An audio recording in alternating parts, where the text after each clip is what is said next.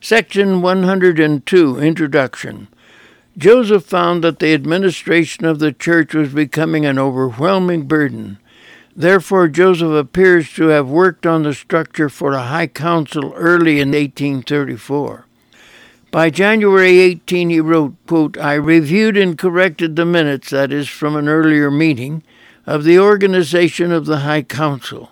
This is taken from the History of the Church, Volume 2, page 31. The minutes were formally adopted by a conference of the priesthood on February the 17th, 1834. These minutes were the product of study and discussion rather than being attributed directly to the Lord.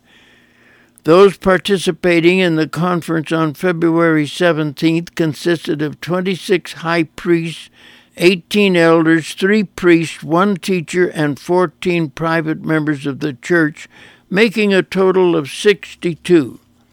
After their adoption, these minutes became Section 102 of the Doctrine and Covenants.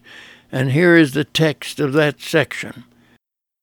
This day a general council of 24 high priests assembled at the house of Joseph Smith, Jr. by revelation, and proceeded to organize the High Council of the Church of Christ, which was to consist of 12 high priests and 1 or 3 presidents, as the case may require.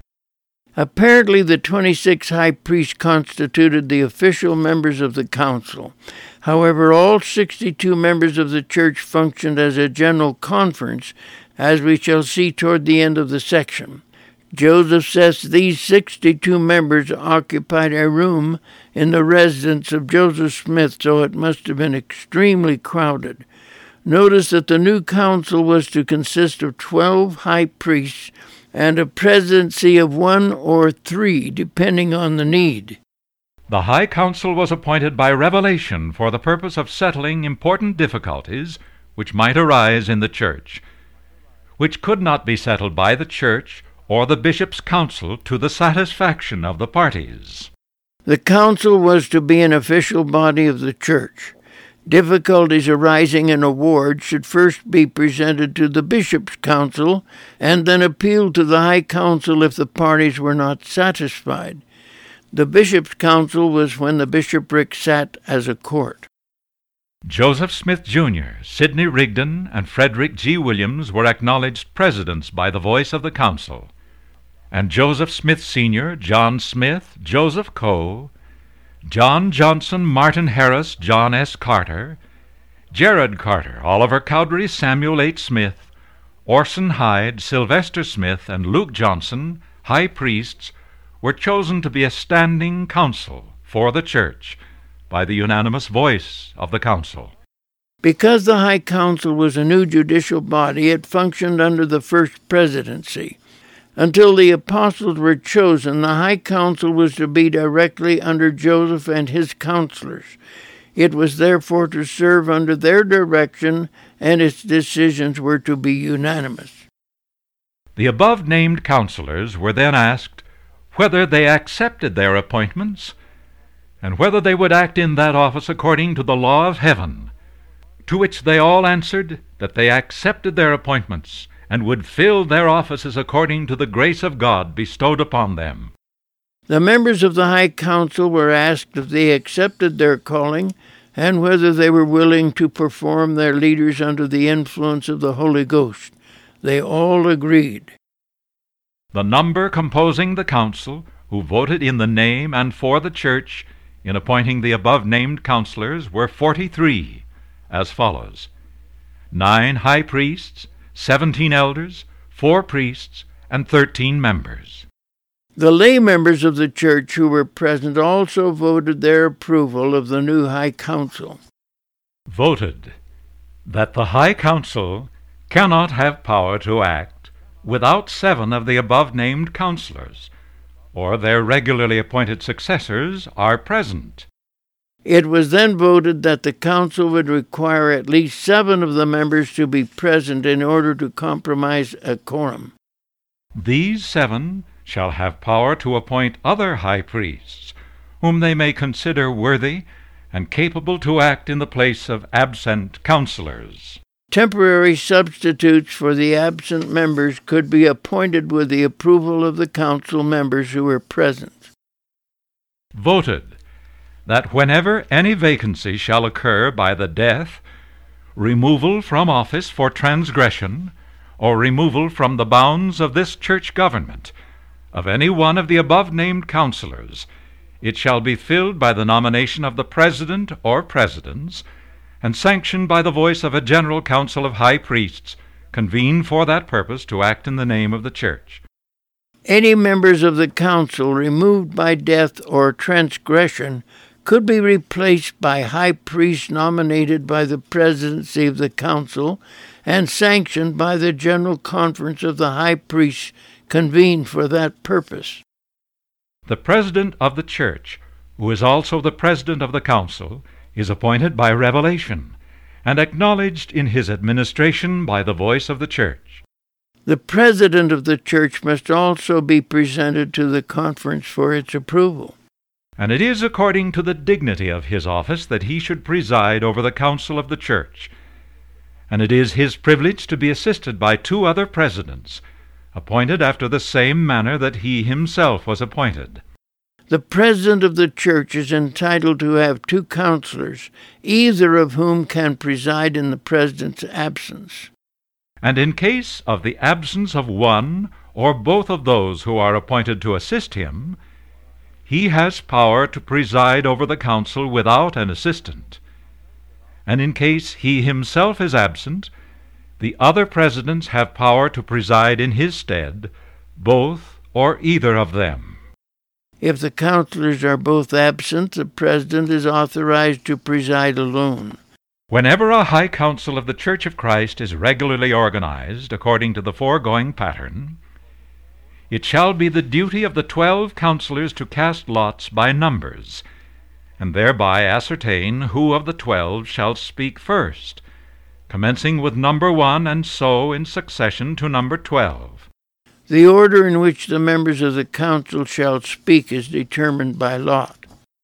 Whenever this council convenes to act upon any case, the 12 counselors shall consider whether it is a difficult one or not.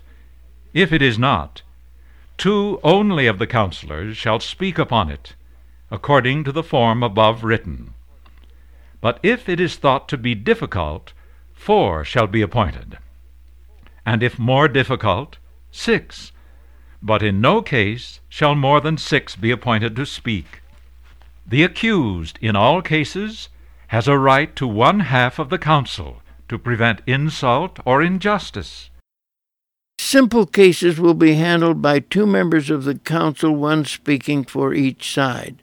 More difficult cases will require 4 or 6 members, half of them speaking for the accused, and the other half speaking for the accuser. And the counselors appointed to speak before the council are to present the case after the evidence is examined in its true light before the council, and every man is to speak according to equity and justice. Once the case has been presented and the evidence examined, each member of the council can express his opinion. Those counselors who draw even numbers, that is, 2, 4, 6, 8, 10, and 12, are the individuals who are to stand up in behalf of the accused and prevent insult and injustice. In all cases, the accuser and the accused shall have a privilege of speaking for themselves before the council. After the evidences are heard, and the counselors who are appointed to speak on the case have finished their remarks. After the evidences are heard, the counselors, accuser, and accused have spoken, the president shall give a decision according to the understanding which he shall have of the case, and call upon the 12 counselors to sanction the same by their vote. Both the accused and the accuser are entitled to speak. Then the president will render his decision and ask the members of the council whether they can support his decision. But should the remaining counselors who have not spoken, or any one of them, after hearing the evidences and pleadings impartially, discover an error in the decision of the president, they can manifest it, and the case shall have a rehearing. And if, after a careful rehearing, any additional light is shown upon the case, the decision shall be altered accordingly. Any members of the council who feel there has been an error in the decision may present his objections, and additional evidence may be taken to see if a new decision should be made. But in case no additional light is given, the first decision shall stand, the majority of the council having power to determine the same. If there is a split vote, the majority opinion will constitute the standing decision. In case of difficulty respecting doctrine or principle, if there is not a sufficiency written to make the case clear to the minds of the council, the president may inquire and obtain the mind of the Lord by revelation. If there is a dispute over doctrine or gospel principles, and there is not sufficient scripture to clearly define the problem, then the president may obtain the mind of the Lord by direct revelation. The high priests, when abroad, have power to call and organize a council after the manner of the foregoing to settle difficulties, when the parties, or either of them, shall request it. If the members of the council are traveling abroad, they may be requested to set up a council session to settle any membership problems or controversies over doctrine. And the said council of high priests shall have power to appoint one of their own number to preside over such council for the time being. While abroad, a traveling council may appoint one of their own members as temporary president for the time being. It shall be the duty of said council to transmit immediately a copy of their proceedings, with a full statement of the testimony accompanying their decision, to the High Council of the seat of the First Presidency of the Church. A traveling High Council shall transmit a copy of its proceedings and its decisions to the High Council at church headquarters. Later on, this High Council at church headquarters would turn out to be the quorum of the 12 apostles. Should the parties, or either of them, be dissatisfied with the decision of said council, they may appeal to the High Council of the seat of the First Presidency of the Church, and have a rehearing, which case shall there be conducted according to the former pattern written, as though no such decision had been made. If the parties are not satisfied with the decision submitted from the field, then an appeal may be made to the High Council at church headquarters, and a completely new trial may be ordered if the council at headquarters feels it is justified. This council of high priests abroad is only to be called on the most difficult cases of church matters, and no common or ordinary case is to be sufficient to call such council. The traveling or located high priests abroad have power to say whether it is necessary to call such a council or not. The traveling High Council shall only convene where it is necessary to handle the most difficult cases, but the traveling High Council shall have the authority to decide on whether or not a hearing shall be held while they are in the field.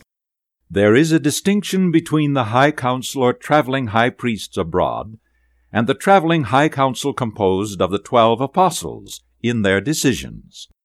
Even though the quorum of the 12 would not be organized until some time in the future, it is apparent that Joseph knew enough about the total organization of the church to point out that there is a distinction between the traveling High Council in the field and the 12 apostles of the church at headquarters. From the decision of the former, there can be an appeal, but from the decision of the latter, there cannot. The decision of the traveling High Council in the field can be appealed, whereas the decision of the 12 apostles cannot. The latter can only be called in question by the general authorities of the Church in case of transgression. Resolved, that the President or Presidents of the seat of the First Presidency of the Church shall have power to determine whether any such case as may be appealed is justly entitled to a rehearing after examining the appeal and the evidences and statements accompanying it. The decision of the 12 apostles can only be called into question by the First Presidency in case it involves a serious transgression. The first presidency shall also determine whether or not the problem may be such that a whole new hearing is required, or they can make their decision on the evidence already submitted. The 12 counselors then proceeded to cast lots or ballot to ascertain who should speak first, and the following was the result, namely: 1. Oliver Cowdery, 2. Joseph Coe, 3. Samuel H. Smith, 4. Luke Johnson, 5. John S. Carter, 6. Sylvester Smith, 7. John Johnson, 8. Orson Hyde, 9. Jared Carter, 10. Joseph Smith Sr., 11. John Smith, 12. Martin Harris. After prayer, the conference adjourned. Oliver Cowdery, Orson Hyde, clerks. The final business conducted at this meeting was to have the 12 counselors proceed to cast lots to determine their priority. After prayer, the conference was adjourned. This section states that the minutes were prepared and submitted by Oliver Cowdery and Orson Hyde. Section 103. Introduction. It is difficult to imagine the days and nights of agony which Joseph Smith endured after he learned that the saints in Jackson County had now been completely driven from their homes. They had not only lost their homes, but also the sacred dedicated region of the New Jerusalem, and were now striving to survive in the cold, rugged wilderness along the western bank of the Missouri River. So far as we know, Joseph had not had an open revelation from the Lord since December 16, 1833, some 2 months earlier. These weeks of anxiety and lonely vigil eventually compelled him to desperately reach out to the Lord for the comfort and guidance he needed. In this crisis, what was he expected to do? The following revelation was given on February the 24th, 1834. Here is the text of section 103. Verily I say unto you, my friends, behold, I will give unto you a revelation and commandment, that you may know how to act in the discharge of your duties concerning the salvation and redemption of your brethren who have been scattered on the land of Zion, being driven and smitten by the hands of mine enemies, on whom I will pour out my wrath without measure in mine own time. It will be recalled that Section 102 is the minutes for the organization of the First High Council in Kirtland. That was an inspired business meeting, so the thread of revelatory communication from the Lord in this present revelation really continues from Section 101. The most important words in these 2 verses are those which set forth the decree of the Lord to pour out his wrath on the enemies of the church, but it says in his own due time. Obviously, this implied a waiting period rather than an immediate thunderclap from the heavens that would devastate the mobs in Jackson County. Amazingly, this judgment did not fall upon Jackson County until 26 years later, when the ravages of civil war suddenly spread like a consuming lava across the entire South. Jackson County was so desolated that nothing was left standing but the skeletons of a few chimneys among the charred ruins. For I have suffered them thus far, that they might fill up the measure of their iniquities, that their cup might be full. The Lord said he had 2 reasons for delaying the discharge of his wrath upon the mobs of Jackson County.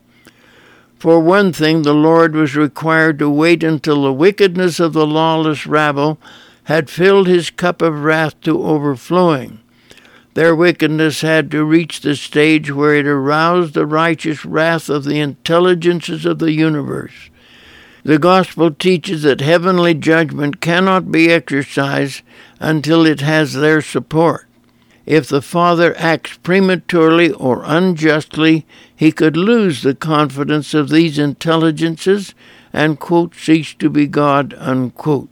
This amazing restriction on the Father's administration of justice is one of the great laws of heaven which is found exclusively in the Book of Mormon. No one could be inclined to believe this doctrine if the Lord had not revealed it himself. This is set forth very plainly in Alma 42, verses 13, 22, and 25, and also in Mormon, chapter 9, verse 19. And that those who call themselves after my name might be chastened for a little season, with a sore and grievous chastisement, because they did not hearken altogether unto the precepts and commandments which I gave unto them. The second reason for the temporary delay in the administration of God's wrath upon the mobs was so that the saints could receive the chastisement they deserved.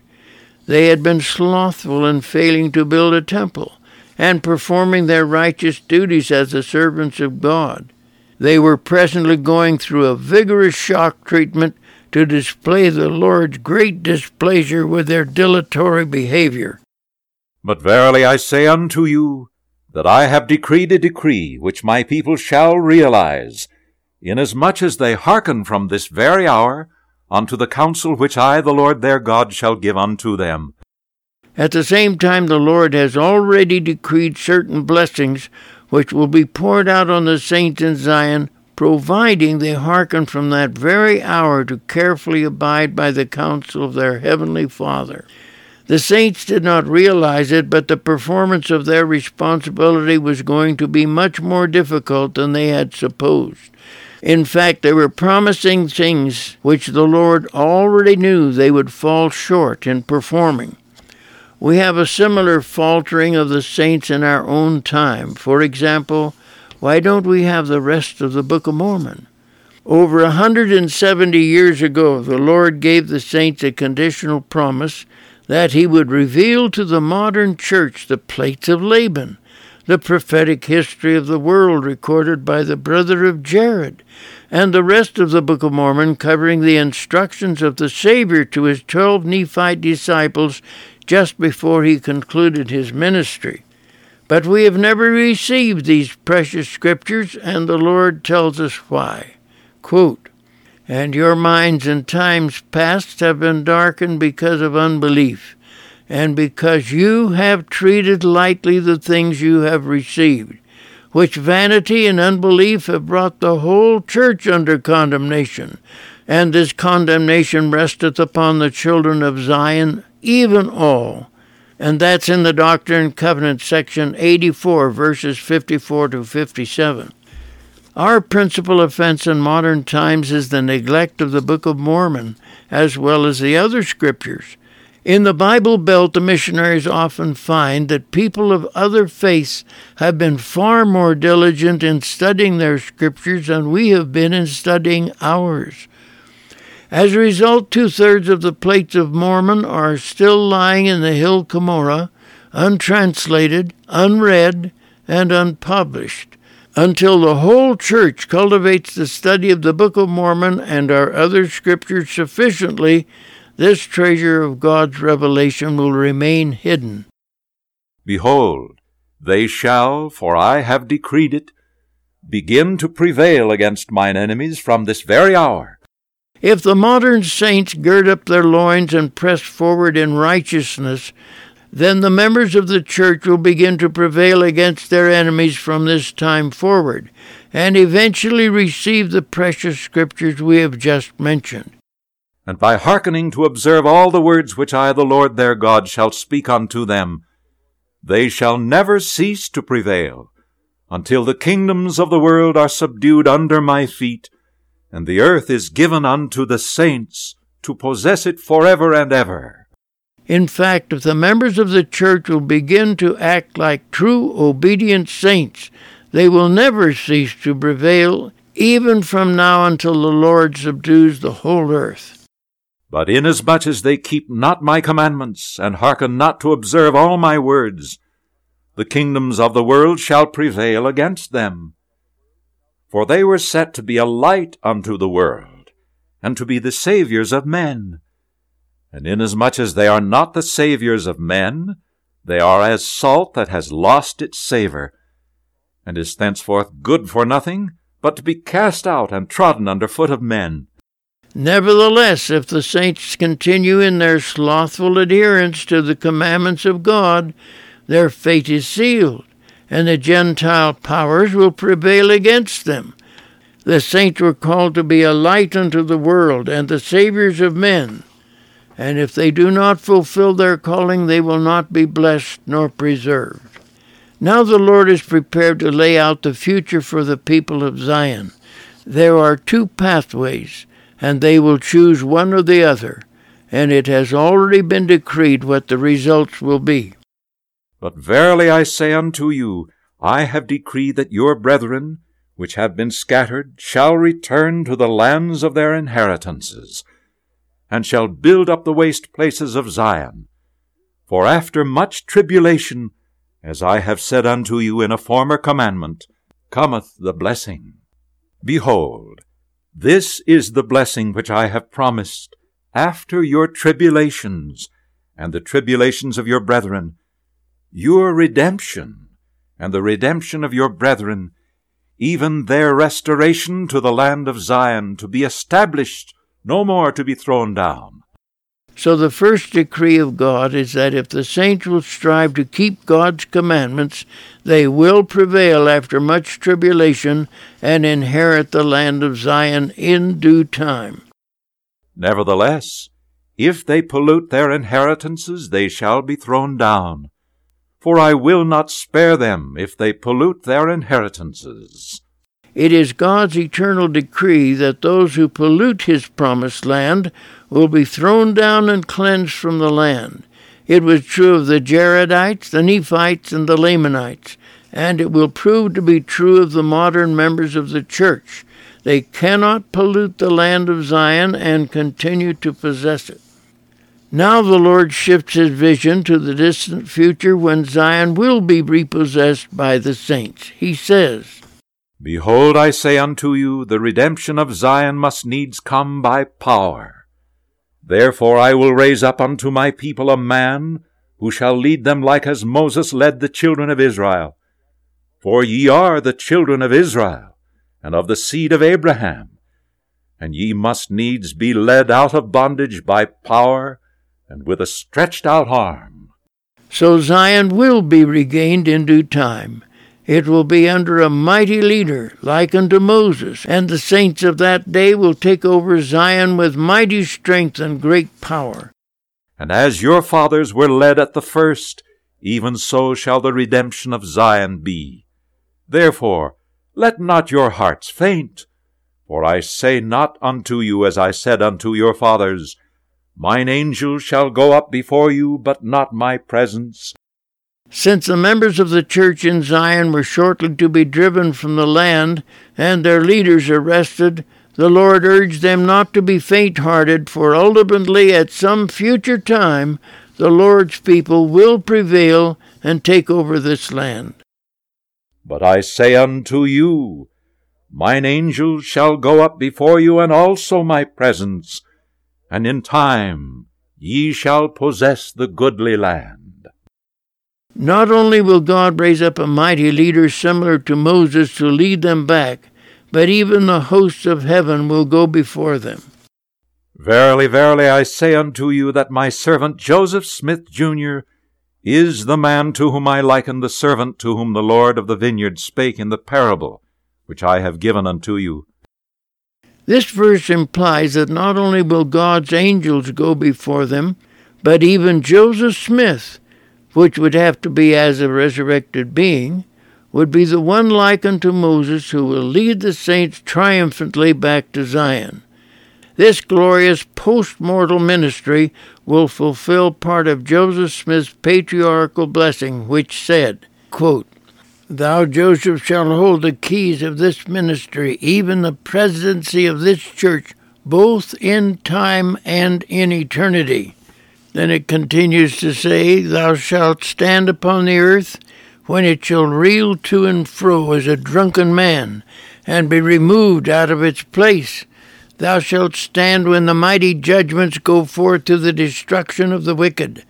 Thou shalt stand on Mount Zion when the tribes of Jacob come shouting from the north, and with thy brethren, the seed of Ephraim, crown them in the name of Jesus Christ. Thou shalt see the Redeemer come in the clouds of heaven, and with the just receive the hallowed throngs, with shouts of Hallelujah, praise the Lord." Unquote. This patriarchal blessing can be found in the Church Archives, Patriarchal Blessing Book, Volume 1, pages 3-4. "Therefore let my servant Joseph Smith, Jr. say unto the strength of my house, My young men and the middle-aged, gather yourselves together unto the land of Zion, upon the land which I have bought with money that has been consecrated unto me."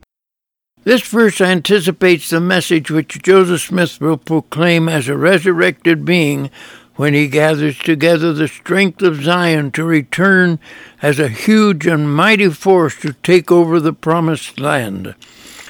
Many of the saints who had purchased this land never gave up their deeds, even when they were evicted from Missouri under a proclamation of extermination. Those who capitulated and sold their land in Missouri apparently lost sight of the fact that they were abandoning land which had been previously consecrated to the Lord. This is why those who sold their lands in Jackson County were excommunicated. "And let all the churches send up wise men with their monies, and purchase lands, even as I have commanded them." It was in anticipation of the eventual repossession of the land of Zion that led the Lord to tell his saints who were wealthy to purchase as much of the land as possible. If they were, quote, wise, unquote, in the long-range perspective of the Lord, they would see the wisdom of securing as much as they could afford. "And inasmuch as mine enemies come against you to drive you from my goodly land, which I have consecrated to be the land of Zion, even from your own lands, after these testimonies which ye have brought before me against them, ye shall curse them. And whomsoever ye curse, I will curse, and ye shall avenge me of mine enemies." The deeds on lands consecrated to the Lord constituted tangible testimonials against their enemies. These would eventually be the basis for pronouncing a terrible curse upon them. And when that curse took effect, it would be totally devastating. That was the Civil War. "And my presence shall be with you even in avenging me of mine enemies, unto the 3rd and 4th generation of them that hate me." This curse which desecrated Missouri during the Civil War left its blight down to the 3rd and 4th generation. "Let no man be afraid to lay down his life for my sake. For whoso layeth down his life for my sake shall find it again. And whoso is not willing to lay down his life for my sake is not my disciple." The risk of martyrdom has always been associated with the ministry of the Lord's disciples. Even though most do not suffer martyrdom, they had to be willing to pay the price of life itself if that were necessary. "It is my will that my servant Sidney Rigdon shall lift up his voice in the congregations in the eastern countries, in preparing the churches to keep the commandments which I have given unto them, concerning the restoration and redemption of Zion." Sidney Rigdon was called to raise up congregations of the church in the prosperous regions of the East, so that wealthy disciples could provide the funds to purchase and consecrate regions of Missouri and bring them under the Lord's plan for the ultimate redemption of Zion. "It is my will that my servant Parley P. Pratt and my servant Lyman White should not return to the land of their brethren until they have obtained companies to go up unto the land of Zion, by 10s or by 20s, or by 50s or by 100, until they have obtained to the number of 500 of the strength of my house." For the first time, the Lord refers to Zion's camp, which the saints at Kirtland and branches throughout the East are to raise up for the redemption of Zion. There are to be 500 men organized like the armies of ancient Israel in bodies of 10s, 50s, and 100s. "Behold, this is my will. Ask, and ye shall receive. But men do not always do my will. Therefore, If you cannot obtain 500, seek diligently that peradventure you may obtain 300. And if ye cannot obtain 300, seek diligently that peradventure ye may obtain 100. The missionaries and leaders of the church are to recruit as many as possible, but the Lord knows that men do not always respond to God's call. Therefore they are to raise what they can. If not 500, then 300, and if not 300, at least 100. But verily I say unto you, a commandment I give unto you, that ye shall not go up unto the land of Zion, until you have obtained 100 of the strength of my house, to go up with you unto the land of Zion. But if not even 100 respond to the call, they are to discontinue trying to send any kind of military brigade to Missouri. Of course, the Lord does not reveal the ultimate purpose of Zion's camp. He is going to use this expedition to demonstrate who is willing to give his life for the gospel. From among those who voluntarily enlist, Jesus will select the new quorums of 12 apostles and the first quorum of 70s. This will require nearly 100 men, so this is the absolute minimum for Zion's camp. Of course, 100 men attempting to restore the fleeing saints from Jackson County would be ridiculous, but at least the Lord will have 100 men who will offer their lives and whom he can raise up to fill these new quorums. By responding to the prophet's call, these men had demonstrated their willingness to give their very lives, if necessary, for the cause of the gospel. Therefore, as I said unto you, ask, and ye shall receive. Pray earnestly that peradventure my servant Joseph Smith, Jr. may go with you, and preside in the midst of my people, and organize my kingdom upon the consecrated land, and establish the children of Zion upon the laws and commandments which have been and which shall be given unto you. Therefore the elders were to ask as many to join the brigade of Zion's camp as possible, and if 100 or more responded, then Joseph Smith was to accompany them. Had 500 volunteered, the Lord suggests that with his help they could restore the saints to Jackson County and organize the people according to the laws and commandments which God had revealed. Unfortunately, 500 did not respond. All victory and glory is brought to pass unto you through your diligence, faithfulness, and prayers of faith. In the last analysis, the future depends upon the diligence, faithfulness, and prayerful humility of the saints. When these qualities are present, God's people can expect ultimate victory. Let my servant Parley P. Pratt journey with my servant Joseph Smith, Jr. Let my servant Lyman White journey with my servant Sidney Rigdon. Let my servant Hiram Smith journey with my servant Frederick G. Williams. Let my servant Orson Hyde journey with my servant Orson Pratt, whithersoever my servant Joseph Smith, Jr. shall counsel them in obtaining the fulfillment of these commandments which I have given unto you, and leave the residue in my hands. Even so, Amen. The Lord made Parley P. Pratt the companion of Joseph Smith for this expedition. Lyman White was to accompany Sidney Rigdon, Hiram Smith was to accompany Frederick G. Williams, and Orson Hyde was to go with Orson Pratt. Notice that the senior companion is the person who is to be, quote, accompanied, unquote, in each case by the junior companion. Notice also that the Lord says after they have done all they can to carry out his instructions, they should leave the residue in his hands. Section 104, Introduction. As Joseph set out to find several hundred recruits for Zion's camp, he found it would take longer than he had supposed. Had he been able to announce that from this body a quorum of 12 apostles and the first 70 of quorum of 70 would be selected, he might have been overwhelmed with volunteers. But he didn't know this, and neither did they. In fact, the Lord was selectively deciding who would volunteer for this rescue mission without any promise of reward, but just because the Lord had requested it. While Joseph anxiously waited for reports from those responsible for the Zion's Camp project, a financial crisis was developing among the saints. They had completely failed to live the law of consecration as revealed in sections 42 and 82.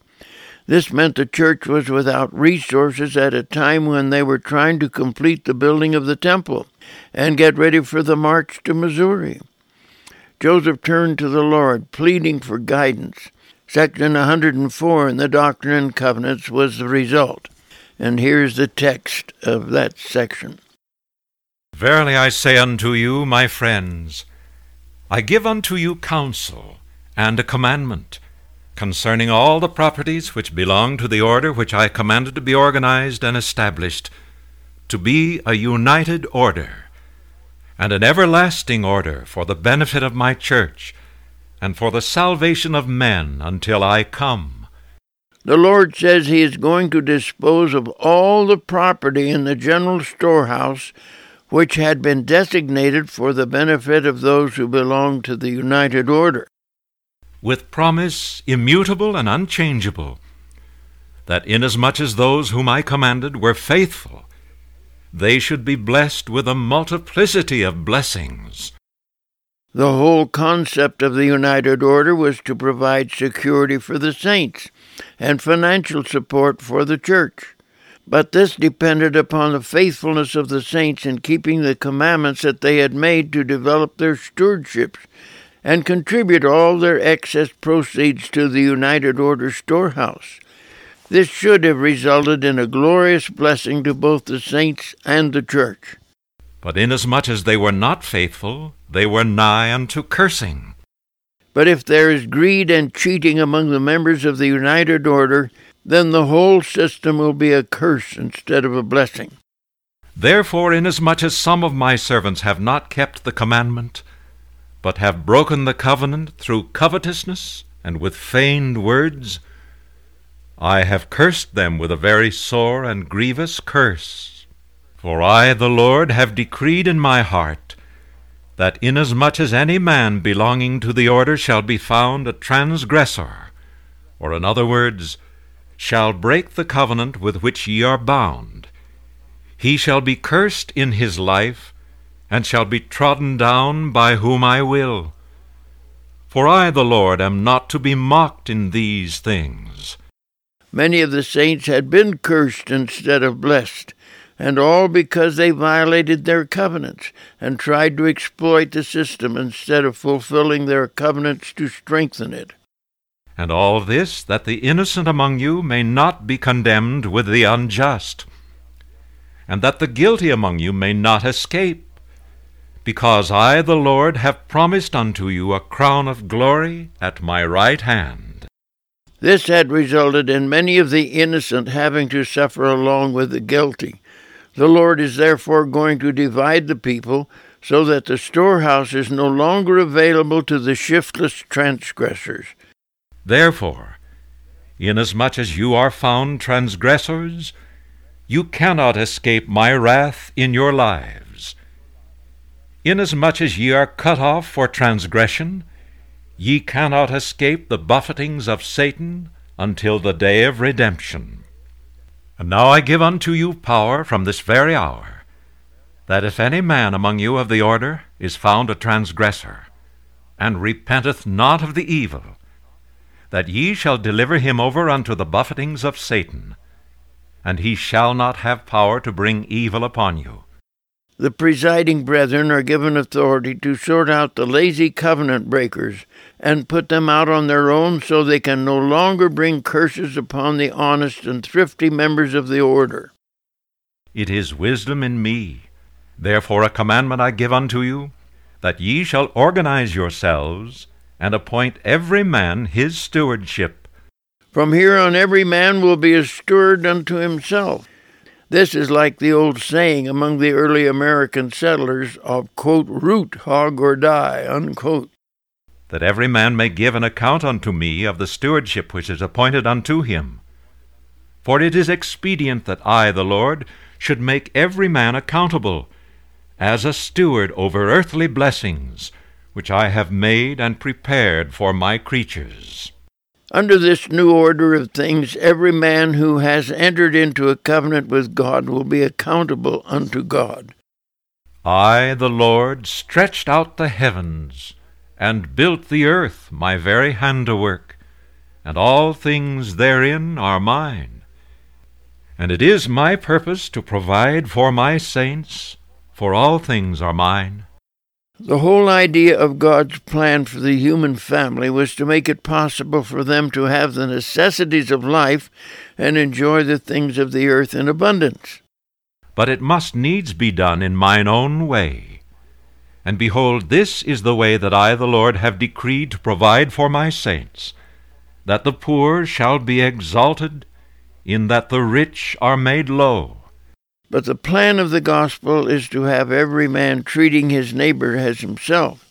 This means those who prosper will extend a helping hand to the poor, and share the good fortunes of prosperity with those in need. Under this philosophy of life, the poor are exalted, and the rich are humbled, and feel impelled to help and elevate the needy. For the earth is full, and there is enough and to spare.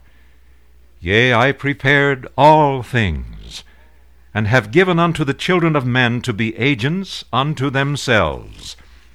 Therefore, if any man shall take of the abundance which I have made, and impart not his portion, according to the law of my gospel, unto the poor and the needy, he shall with the wicked lift up his eyes in hell, being in torment. The Lord prepared the earth so that by voluntarily sharing with one another, there would be enough to provide the comforts of life for all. However, the greedy and conniving exploiters of the wealth of the earth are not building up a monopoly of security for themselves.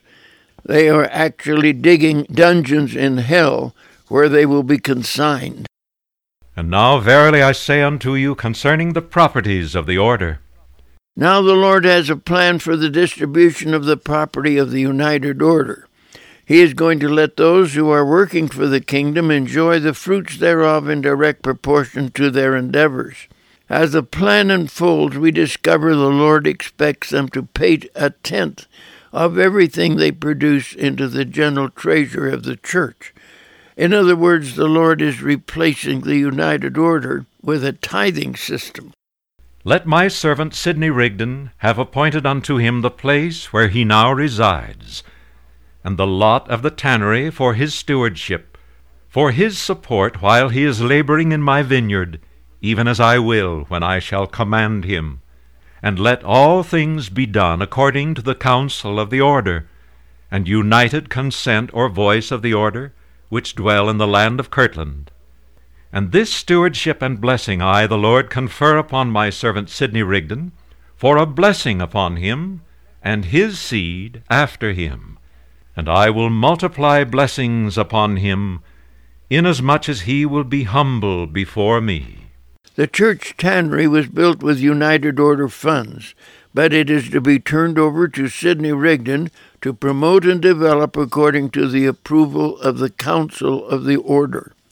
And again, let my servant Martin Harris have appointed unto him for his stewardship the lot of land which my servant John Johnson obtained in exchange for his former inheritance, for him and his seed after him. And inasmuch as he is faithful, I will multiply blessings upon him and his seed after him. Martin Harris occupied a section of land which he will presumably be allowed to farm for his benefit and pay tithing on the proceeds. And let my servant Martin Harris devote his monies for the proclaiming of my words, according as my servant Joseph Smith, Jr. shall direct. Martin Harris is an experienced farmer and should prosper. The Lord suggests that he spend whatever he can afford to encourage the preaching of the gospel as directed by Joseph Smith. And again let my servant Frederick G. Williams have the place upon which he now dwells. And let my servant Oliver Cowdery have the lot which is set off joining the house, which is to be for the printing office, which is lot number 1, and also the lot upon which his father resides. And let my servants Frederick G. Williams and Oliver Cowdery have the printing office and all things that pertain unto it. And this shall be their stewardship, which shall be appointed unto them. And inasmuch as they are faithful, behold, I will bless and multiply blessings upon them. And this is the beginning of the stewardship which I have appointed them, for them and their seed after them. And inasmuch as they are faithful, I will multiply blessings upon them and their seed after them, even a multiplicity of blessings. Oliver Cowdery and Frederick G. Williams are to be partners in developing the printing office. This is the beginning of their stewardship, and verse 33 implies that they can build up an inheritance for their families from this business. And again, let my servant John Johnson have the house in which he lives, and the inheritance, all save the ground which has been reserved for the building of my houses, which pertains to that inheritance, and those lots which have been named for my servant Oliver Cowdery. And inasmuch as he is faithful, I will multiply blessings upon him. And it is my will that he should sell the lots that are laid off for the building up of the city of my saints, inasmuch as it shall be made known to him by the voice of the Spirit, and according to the counsel of the order, and by the voice of the order. And this is the beginning of the stewardship which I have appointed unto him, for a blessing unto him and his seed after him. And inasmuch as he is faithful, I will multiply a multiplicity of blessings upon him. John Johnson was consigned the somewhat large properties around the temple, which he is authorized to sell off as temple lots, and thereby build up the community of Kirtland. And again, let my servant Newell K. Whitney have appointed unto him the houses and lot where he now resides, and the lot and building on which the mercantile establishment stands, and also the lot which is on the corner south of the mercantile establishment, and also the lot on which the ashery is situated. Newell K. Whitney is another full-time officer in the church, and he is assigned the mercantile store as the means of providing for himself and his family. And all this I have appointed unto my servant Newell K. Whitney for his stewardship, for a blessing upon him and his seed after him, for the benefit of the mercantile establishment of my order, which I have established for my stake in the land of Kirtland. Yea, verily, this is the stewardship which I have appointed unto my servant N. K. Whitney, even this whole mercantile establishment, him and his agent, and his seed after him. And inasmuch as he is faithful in keeping my commandments, which I have given unto him, I will multiply blessings upon him and his seed after him, even a multiplicity of blessings. And again, let my servant Joseph Smith, Jr., have appointed unto him the lot which is laid off for the building of my house, which is 40 rods long and 12 wide, and also the inheritance upon which his father now resides. And this is the beginning of the stewardship which I have appointed unto him, for a blessing upon him and upon his father. For behold, I have reserved an inheritance for his father, for his support. Therefore he shall be reckoned in the house of my servant Joseph Smith, Jr. And I will multiply blessings upon the house of my servant Joseph Smith, Jr., inasmuch as he is faithful, even a multiplicity of blessings. Joseph Smith was to be provided a home along with that of his father, so that they could be continually occupied in the work of the kingdom. And now a commandment I give unto you concerning Zion, that you shall no longer be bound as a united order to your brethren of Zion, only on this wise: after you are organized, you shall be called the United Order of the Stake of Zion, the city of Kirtland. And your brethren, after they are organized, shall be called the United Order of the City of Zion, and they shall be organized in their own names and in their own name, and they shall do their business in their own name and in their own names. And you shall do your business in your own name and in your own names. And this I have commanded to be done for your salvation, and also for their salvation, in consequence of their being driven out, and that which is to come. Now we come to a complete separation of the stake in Zion, located down in Missouri, from the stake located in Kirtland, Ohio. The covenants being broken through transgression, by covetousness and feigned words. Therefore you are dissolved as a united order with your brethren, that you are not bound only up to this hour unto them, only on this wise, as I said, by loan, as shall be agreed by this order in council, as your circumstances will admit, and the voice of the council direct. The Lord declares that the covenants between Zion and Kirtland can no longer be maintained. Sacred relations have been violated, perhaps by both sides, and therefore from now on they will do their business at arm's length and as independent agencies. At this point, the Lord wants something clearly understood concerning all these stewardships he has been discussing. And again, a commandment I give unto you concerning your stewardship which I have appointed unto you. Behold, all these properties are mine, or else your faith is vain, and ye are found hypocrites, and the covenants which ye have made unto me are broken. And if the properties are mine, then ye are stewards. Otherwise ye are no stewards.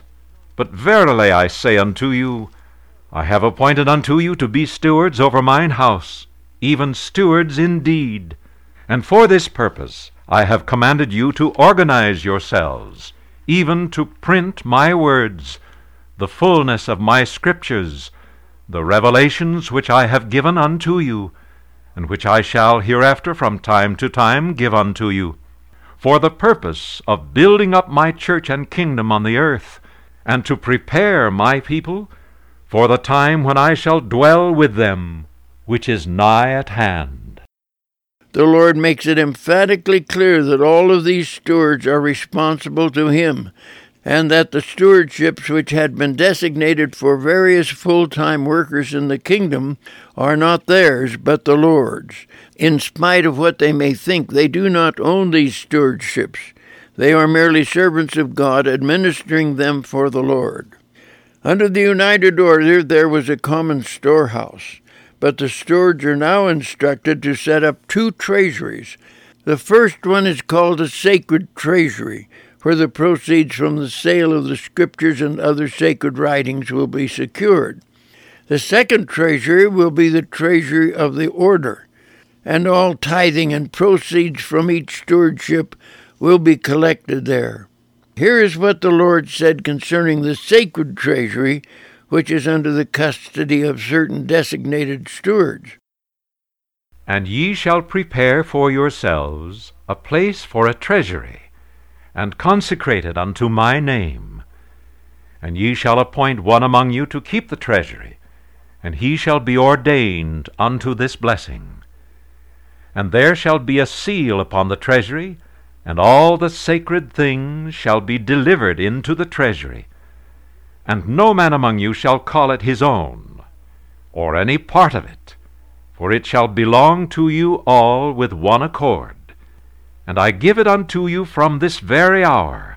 And now see to it that ye go to and make use of the stewardship which I have appointed unto you, exclusive of the sacred things, for the purpose of printing these sacred things, as I have said. And the avails of the sacred things shall be had in the treasury, and a seal shall be upon it. And it shall not be used or taken out of the treasury by any one. Neither shall the seal be loosed which shall be placed upon it, only by the voice of the order, or by commandment. And thus shall ye preserve the avails of the sacred things in the treasury, for sacred and holy purposes. And this shall be called the sacred treasury of the Lord, and a seal shall be kept upon it, that it may be holy and consecrated unto the Lord. Here's what the Lord said concerning the second treasury, which serves the entire order. And again, there shall be another treasury prepared, and a treasurer appointed to keep the treasury, and a seal shall be placed upon it. And all monies that you receive in your stewardships, by improving upon the properties which I have appointed unto you, in houses, or in lands, or in cattle, or in all things, save it be the holy and sacred writings, which I have reserved unto myself for holy and sacred purposes, shall be cast into the treasury as fast as you receive monies, by hundreds, or by fifties, or by twenties, or by tens, or by fives.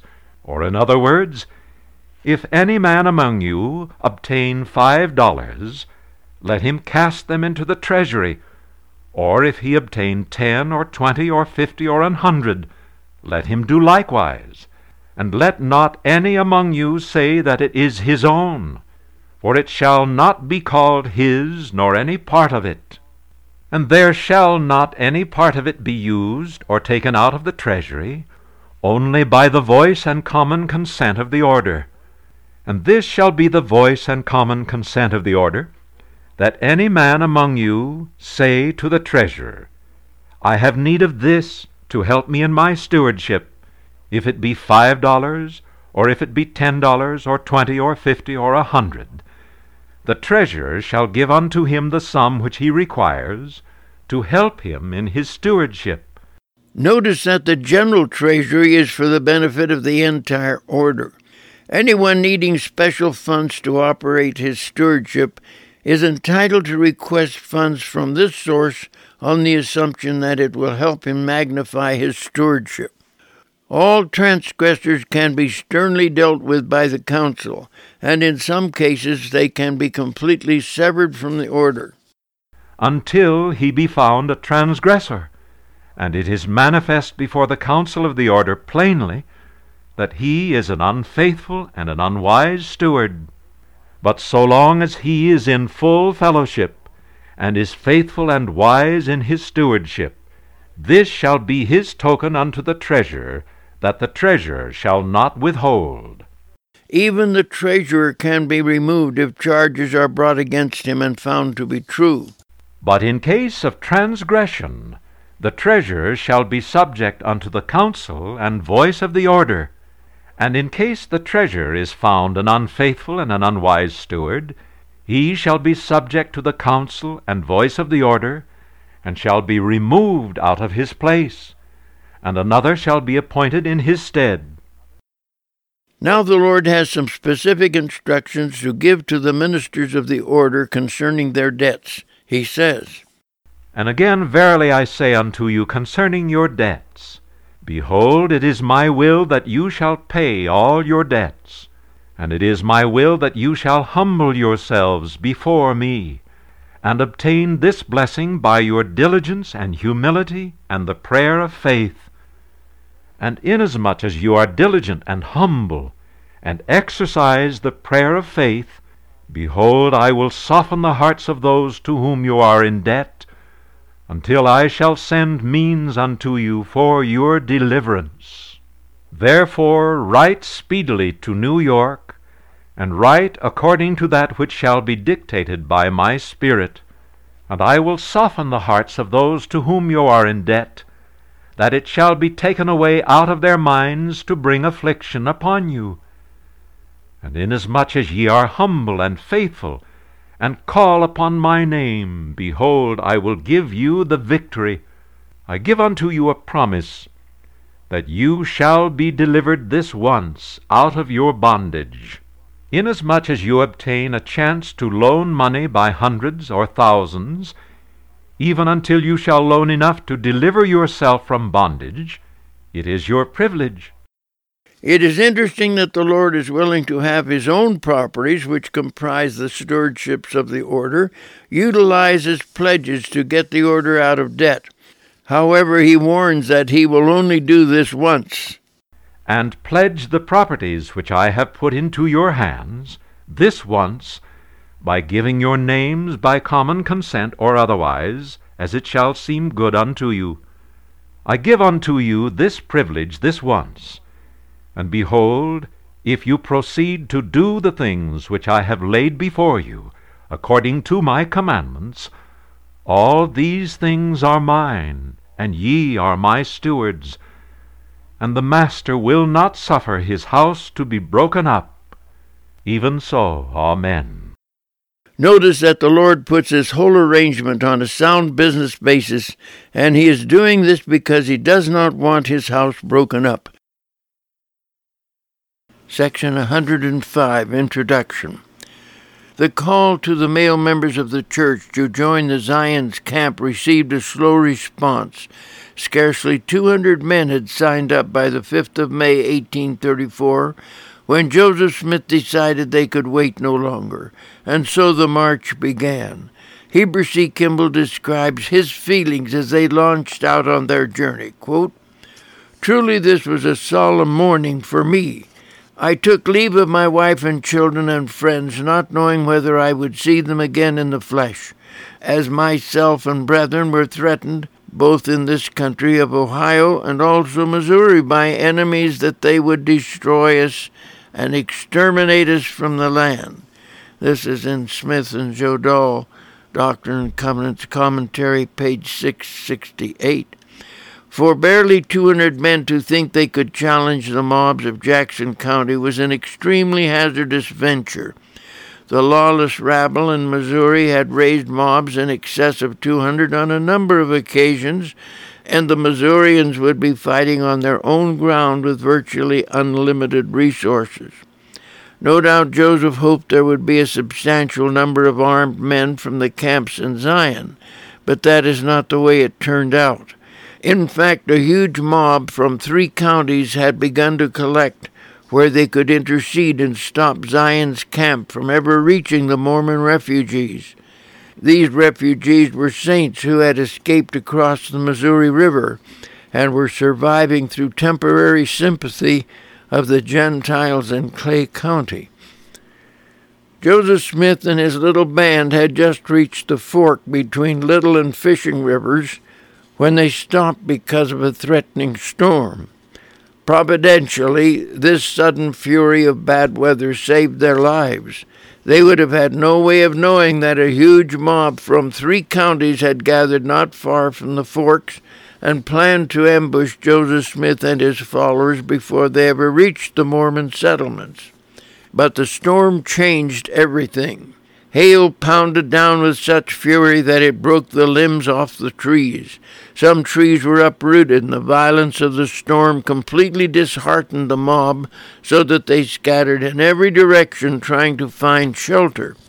Meanwhile, the prophet and his followers were able to protect themselves in their improvised camp and thereby weathered out the storm. By morning there was no longer any hostile mobsters left to threaten them, and Joseph Smith discovered that the Lord had a completely new course of instructions for him. This is known as Section 105. Verily I say unto you who have assembled yourselves together, that you may learn my will concerning the redemption of mine afflicted people. This revelation was given June the 2nd, 1834, one day after the deadly storm. Apparently the priesthood in the camp had assembled to petition the Lord concerning what they should do next. Behold, I say unto you, were it not for the transgressions of my people, speaking concerning the church and not individuals, they might have been redeemed even now. But the Lord had a score to settle with the disciples before he gave them their new instructions. This verse reveals a rather amazing fact, that if the church, both in Zion and Kirtland, had been more obedient, the saints would have been rescued from their adversaries even before now. But behold, they have not learned to be obedient to the things which I required at their hands, but are full of all manner of evil, and do not impart of their substance as becometh saints. to the poor and afflicted among them.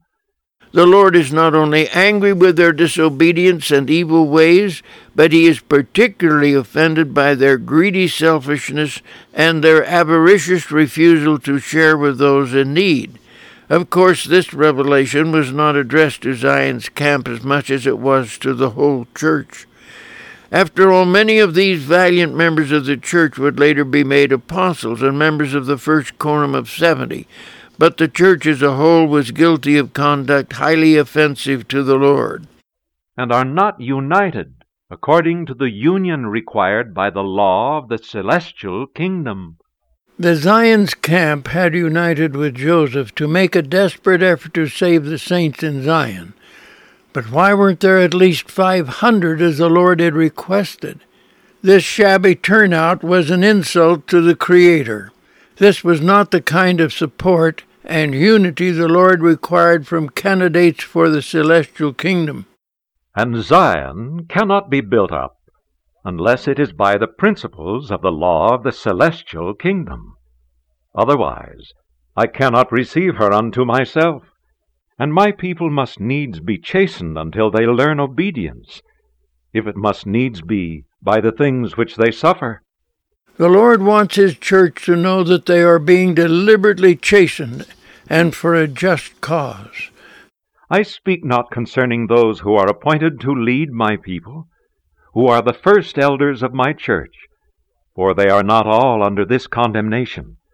The Savior wants the people to know that he is not talking about the leaders of the church, for the Lord had nothing but commendation for their sacrifices and fervent obedience. But I speak concerning my churches abroad. There are many who will say, Where is their God? Behold, he will deliver them in time of trouble. Otherwise, we will not go up unto Zion, and will keep our monies. There were some cynical, selfish members of the church, particularly in the East, who were prosperous and could have furnished the means to strengthen the church, but they had not. They sneered and said that if the Lord did not make bare his arm and rescue the saints in Missouri, they certainly were not going to take the chance of going to Zion and risking their wealth. Therefore, in consequence of the transgressions of my people, it is expedient in me that mine elders should wait for a little season for the redemption of Zion.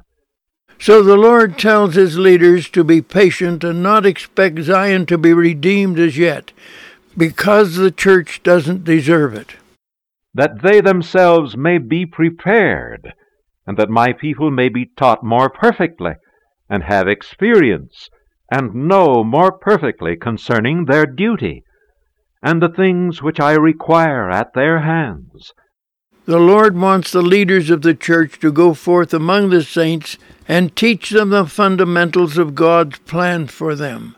They are to be vigorously instructed in their duty to God, and the necessity of having them more obedient so he can bless them. And this cannot be brought to pass until mine elders are endowed with power from on high. Furthermore, Jesus wants the members of the church to know that Zion cannot be redeemed until after the temple in Kirtland is completed, and they have received their endowments from on high. For behold, I have prepared a great endowment and blessing to be poured out upon them, inasmuch as they are faithful and continue in humility before me. The Lord wants them to know that he has prepared this great endowment and is anxious to share it with them. All he needs is a humble, faithful people who are worthy to receive it. Therefore it is expedient in me that mine elders should wait for a little season for the redemption of Zion. For all of these reasons, the leaders of the church must bide their time in patient waiting. The redemption of Zion is yet in the future. For behold, I do not require at their hands to fight the battles of Zion. For as I said in a former commandment, even so will I fulfill. I will fight your battles. The Zion's camp has just had a vivid demonstration of a furious storm, which no doubt saved them from certain death at the hands of the huge mob. The Lord wants them to know that He is perfectly capable of fighting their battles in a very powerful and decisive manner. However, He must be justified in showing forth His power. That requires a faithful and fully tested people. Behold, the destroyer I have sent forth to destroy and lay waste mine enemies. And not many years hence they shall not be left to pollute mine heritage, and to blaspheme my name upon the lands which I have consecrated for the gathering together of my saints. As the Lord revealed to Joseph Smith on Christmas Day in 1832, there is a devastating civil war brewing between the states. Therefore, the destroyer has already set up his satanic plan. In fact, the Lord could have revealed that it was only 25 years away. Behold, I have commanded my servant Joseph Smith, Jr., to say unto the strength of my house, even my warriors, my young men and middle-aged, to gather together for the redemption of my people, and throw down the towers of mine enemies, and scatter their watchmen. But the strength of mine house have not hearkened unto my words. But inasmuch as there are those who have hearkened unto my words, I have prepared a blessing and an endowment for them, if they continue faithful. The Lord told Joseph Smith to rally the strong young men of the kingdom in order to assist the powers of evil in Missouri. But where were the youth? They didn't come. Older men had to take their places, and even these were few in number. Nevertheless, they were going to be given a great blessing. This would happen as soon as the temple in Kirtland was finished. I have heard their prayers, and will accept their offering. And it is expedient in me that they should be brought thus far for a trial of their faith. The Lord wants Zion's camp to know that they were brought on this dangerous mission to try their faith. And now verily I say unto you, a commandment I give unto you, that as many as have come up hither, that can stay in the region round about, let them stay. Now any of Zion's camp who want to stay in Missouri can do so. And those that cannot stay, who have families in the east, let them tarry for a little season, inasmuch as my servant Joseph shall appoint unto them. For I will counsel him concerning this matter, and all things whatsoever he shall appoint unto them shall be fulfilled. All of the others can return to their homes when Joseph the prophet gives them permission to do so. Perhaps even Joseph does not know it, but this body of men have one more trial facing them which must be met and endured. And let all my people who dwell in the regions round about be very faithful, and prayerful, and humble before me, and reveal not the things which I have revealed unto them, until it is wisdom in me that they should be revealed. Talk not of judgments, neither boast of faith nor of mighty works, but carefully gather together as much in one region as can be, consistently with the feelings of the people. Anyone who is familiar with the prophecies of the Lord knows that devastating judgments await the wicked, but the Lord warns his servants that they are not to talk about these coming disasters. Neither are they to boast about the mighty works which God has performed for the church, nor the fruits of their faith and the miracles that have occurred. Their task is to quietly settle in small numbers among the people and deliberately avoid arousing their political jealousies. And behold, I will give unto you favor and grace in their eyes, that you may rest in peace and safety, while you are saying unto the people, Execute judgment and justice for us according to law, and redress us of our wrongs. By cultivating the goodwill of the people, the saints can gain their support for the redress of the wrongs they have suffered. Now behold, I say unto you, my friends, in this way you may find favor in the eyes of the people, until the army of Israel becomes very great. The Lord says there is wisdom in cultivating the goodwill of the people until the armies of Israel are significantly strong to insist upon their rights as a matter of justice. And I will soften the hearts of the people as I did the heart of Pharaoh from time to time, until my servant Joseph Smith, Jr., and mine elders, whom I have appointed, shall have time to gather up the strength of my house.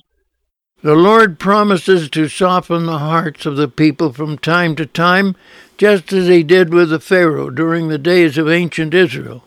By this means the Lord will have time to convert and gather up the strength of God's people in the latter days. And to have sent wise men to fulfill that which I have commanded concerning the purchasing of all the lands in Jackson County that can be purchased, and in the adjoining counties round about.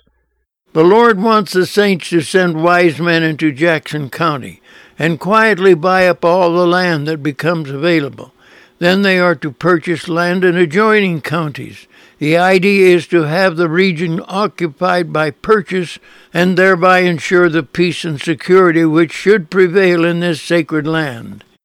For it is my will that these lands should be purchased, and after they are purchased, that my saints should possess them according to the laws of consecration which I have given.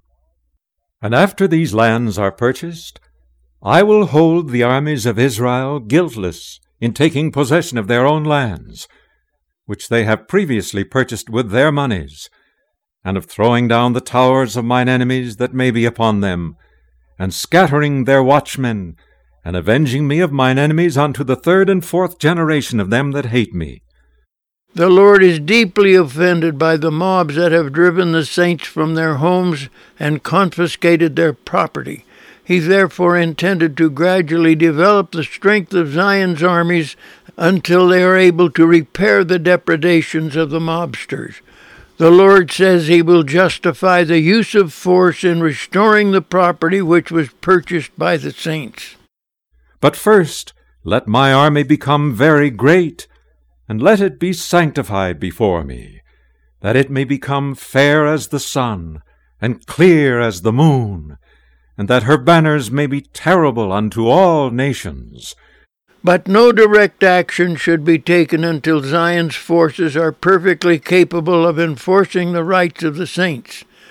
The Lord's army will not come to avenge the saints, but simply to regain their property for which they hold the deeds. This army is to have a reputation for fairness and justice, not vengeance. Gradually this righteous army will be invited to prevail over other nations as well. That the kingdoms of this world may be constrained to acknowledge that the kingdom of Zion is in very deed the kingdom of our God and his Christ. Therefore, let us become subject unto her laws. Through a righteous administration, the children of Zion will gradually win over the kingdoms of various nations to accept God's law and live under its righteous precepts. Verily I say unto you, it is expedient in me that the first elders of my church should receive their endowment from on high in my house, which I have commanded to be built unto my name in the land of Kirtland. But meanwhile, the immediate need is to have the leaders of the church receive their endowments in the sacred house which is being built in Kirtland. And let those commandments which I have given concerning Zion and her law be executed and fulfilled after her redemption. As for Zion, the Lord says, let the New Jerusalem and all of the glorious things which will be accomplished there be postponed for the time being, because they can be accomplished after the redemption of Zion. There has been a day of calling, but the time has come for a day of choosing, and let those be chosen that are worthy. The Lord says this is a day of calling, so that all who think they are worthy to be called can gather together. However, when it is time for the redemption of Zion, there will be a day of careful choosing. This implies that when it comes time to build a New Jerusalem, it will be such a sacred privilege It will require individual clearance from the church leaders in order to participate. And it shall be manifest unto my servant by the voice of the Spirit those that are chosen, and they shall be sanctified. In fact, the clearance or recommend will not only require approval of church leaders, but also the approval of the Spirit. And inasmuch as they follow the counsel which they receive, they shall have power after many days to accomplish all things pertaining to Zion. The Lord confirms that after many days all that has been prophesied concerning Zion will be fulfilled. And again I say unto you, sue for peace, not only to the people that have smitten you, but also to all people. And lift up an ensign of peace, and make a proclamation of peace unto the ends of the earth, and make proposals for peace unto those who have smitten you, according to the voice of the Spirit which is in you, and all things shall work together for your good. Therefore be faithful, and behold, and lo, I am with you even unto the end.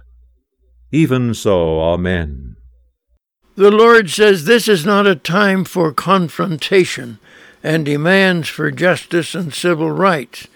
Rather, it is a day to sue for peace, turning the other cheek, and waiting for the Lord to redeem Zion in his own due time. Meanwhile, the Lord wants the saints to sue for peace, even among those who have smitten them. He says that if they follow this command, it will work together for their good. Now, a historical note. On the 23rd of June, 1834, the camp continued its march, and the next day they arrived near the home of Algernon Sidney Gilbert on the banks of Rush Creek. On the 25th, after a brief rest, the camp was separated into small groups to quiet the feelings of the people who were concerned about so large a group moving through their county. The volunteers in Zion's camp had not engaged in any direct conflict, but they had been warned that they would yet have a trial of their faith before they were released. It struck just before they were dispersed among the saints in Clay County. 68 members of the camp were struck down with deadly cholera. This disease is highly contagious, and the bacteria is spread by flies and contaminated water. Cholera settles in the intestines and quickly spreads its poison all through the body. This causes vomiting and diarrhea, which may put the body into such a state of shock that the patient dies. 14 of those who were attacked by cholera passed away. One of them was among Joseph's most trusted friends, that's Algernon Sidney Gilbert, who was in charge of the storehouse in Zion. When the cholera had subsided, Joseph called a council of high priests together, and on July the 3rd, 1834, he organized the High Council for Zion, similar to the one which had been organized earlier in Kirtland. 6 days later, Joseph Smith departed for home, along with a number of his brethren. If you are enjoying this podcast with W. Cleon Skousen, you might enjoy his lecture recordings while at Brigham Young University, found at skousenlibrary.com.